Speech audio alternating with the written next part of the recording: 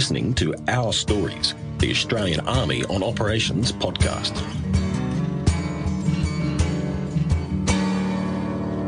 This is Task Group Taji Rotation 4, a combined force of Australian and New Zealand military personnel on a training mission here in Iraq. We're here at the request of the Iraqi government as part of Operation Okra, led by Joint Task Force 633. Operation Okra is Australia's contribution in the Middle East region to international coalition efforts against Daesh and their campaign of terrorism. Now this week I've come to the hospital at the Taji Military Complex to meet some of the health personnel who work here. And I'm just going to go through the side door here. Hi. Hello. You work here obviously at the hospital. Good morning, yes. Lieutenant James Manello, I'm one of the nursing officers here, intensive care, and I'm the training officer. Welcome. So tell me a bit more about the people who work here. Yeah, right. So we're run as an Anzac facility. So we have Australian and New Zealand officers and soldiers who are from all different medical backgrounds. We also work on site with some of the US Army personnel that run the health facility, and we have some civilian contractors as health professionals too. So we're a really mixed team, but we all work together in the same space and provide really high-level healthcare despite the fact that we're far from home and we all come from different backgrounds, yeah. Because coming in here, it's pretty busy here today and you've got lots of people milling around. Always so many people around the place. It's we obviously provide 24-hour, 7 days a week coverage, and then during this time, early morning, it's when we've just had our orders group and everybody's on the same page. We do a rundown of tasks for the day. My job being focused on training, I make sure that we have some high-quality training ready to go, because even though we're deployed, we need to stay ahead of the game and keep on point, so we actually deliver clinical training to our own people, as well as looking after patients and going out for other tasks when they're required. So there is always a lot happening here. So by training, you're a nurse? That's right. Yeah. So I'm a registered nurse in South Australia, so I live in Adelaide. My background's in critical care, so emergency intensive care, and then I've also been in the Army Reserve for about 11 years. 11 years next month, actually, in a variety of different roles. So, yeah, it's been both clinically and military. I've had a lot of different experiences, and being deployed here to Iraq has really been a highlight for me. So we just heard a buzzer go off there. Does that mean something's about to happen? No, that means that someone's come in with a medical or health problem to be seen by one of our medics initially, or a nursing officer, and then maybe a doctor. So we provide what we call sick parade, which is like a GP clinic back home, essentially where uniformed members can come in when they need to be seen for a health problem. And that way we have that option 24/7. Outside of hours, it's normally emergencies that they'll come in for, something that can't wait till morning, but right now is one of our busiest times for primary health. So just like a GP back home, we have to obviously keep our people healthy and working, because we're here to achieve our mission and work hard at our jobs. Well, I'm looking forward to meeting some of the other people here, so I'll catch you later. Yeah. Lieutenant James Manello, thank you very much. No problem. Have a good one.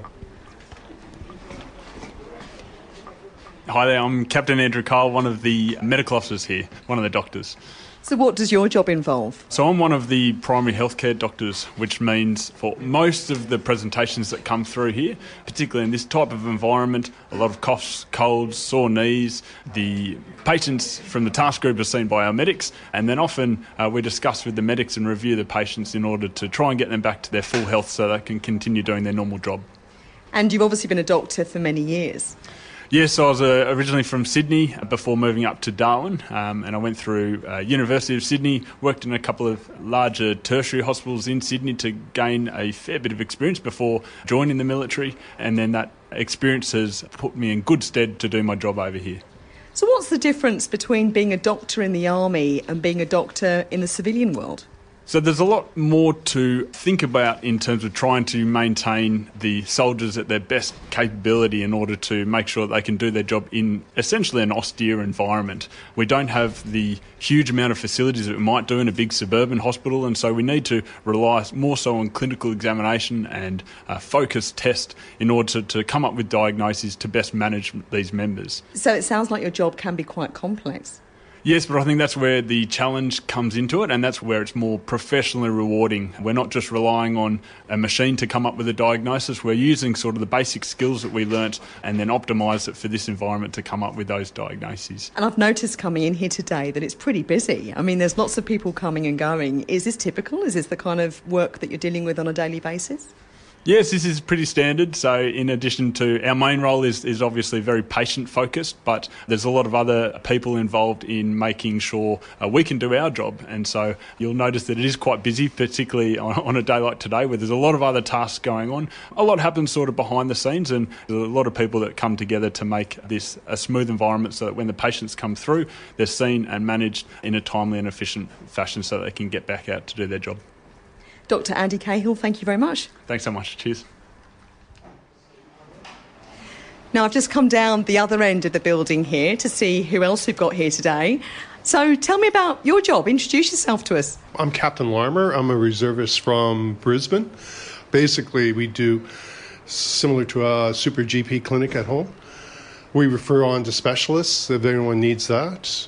We have specialists here, surgery, ICU, and intensive care. And tell us a bit about yourself, because I do detect an accent there.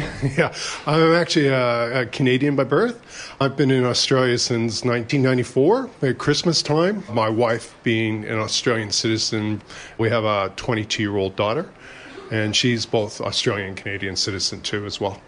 And you mentioned that you're a reservist, and that's something that's standing out quite strongly as I'm wandering around here at the hospital on base, is that many of the people who work here are Army reservists. They're not full-time employees in the Australian Defence Force. We're an interesting group because we're medical, and to keep our skills up and do them on a daily basis, the civilian aspect of it, that's what we do every day.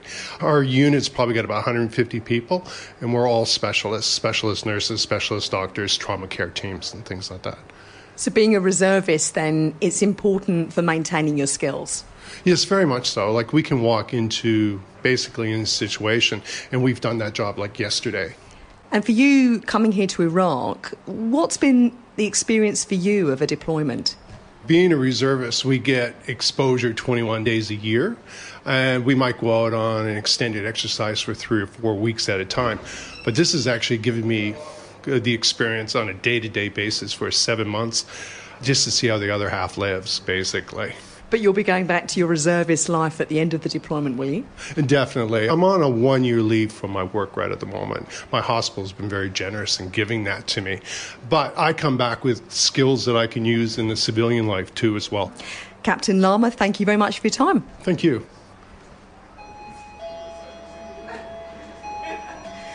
Now, I've come to see the most senior person who works here, who's Colonel Sue Winter.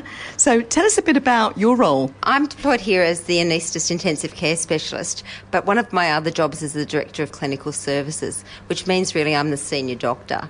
I train initially as an anaesthetist, but I also have a secondary qualification as an intensive care specialist, so I'm a bit of a jack of all trades, really. Where else have you deployed to? This will mark my age in many ways, but my first deployment was Rwanda in 1995. I was a whole 30 years old, and it was quite an eye-opener. It was a completely different operating environment, but it was a wonderful experience with an amazing group of people, many of whom I'm still really good friends with today. And since then, I've deployed to East Timor, Bougainville, the Solomons, and Afghanistan. Tell us a bit about your family background. I have a 15-year-old daughter. I have a husband who's in the regular army, and I'm an army brat. My dad was in the army too. So I think that the green skin is well and truly established in our network. It's an interesting life, but it's certainly been an adventure. Colonel Sue Winter, thank you very much.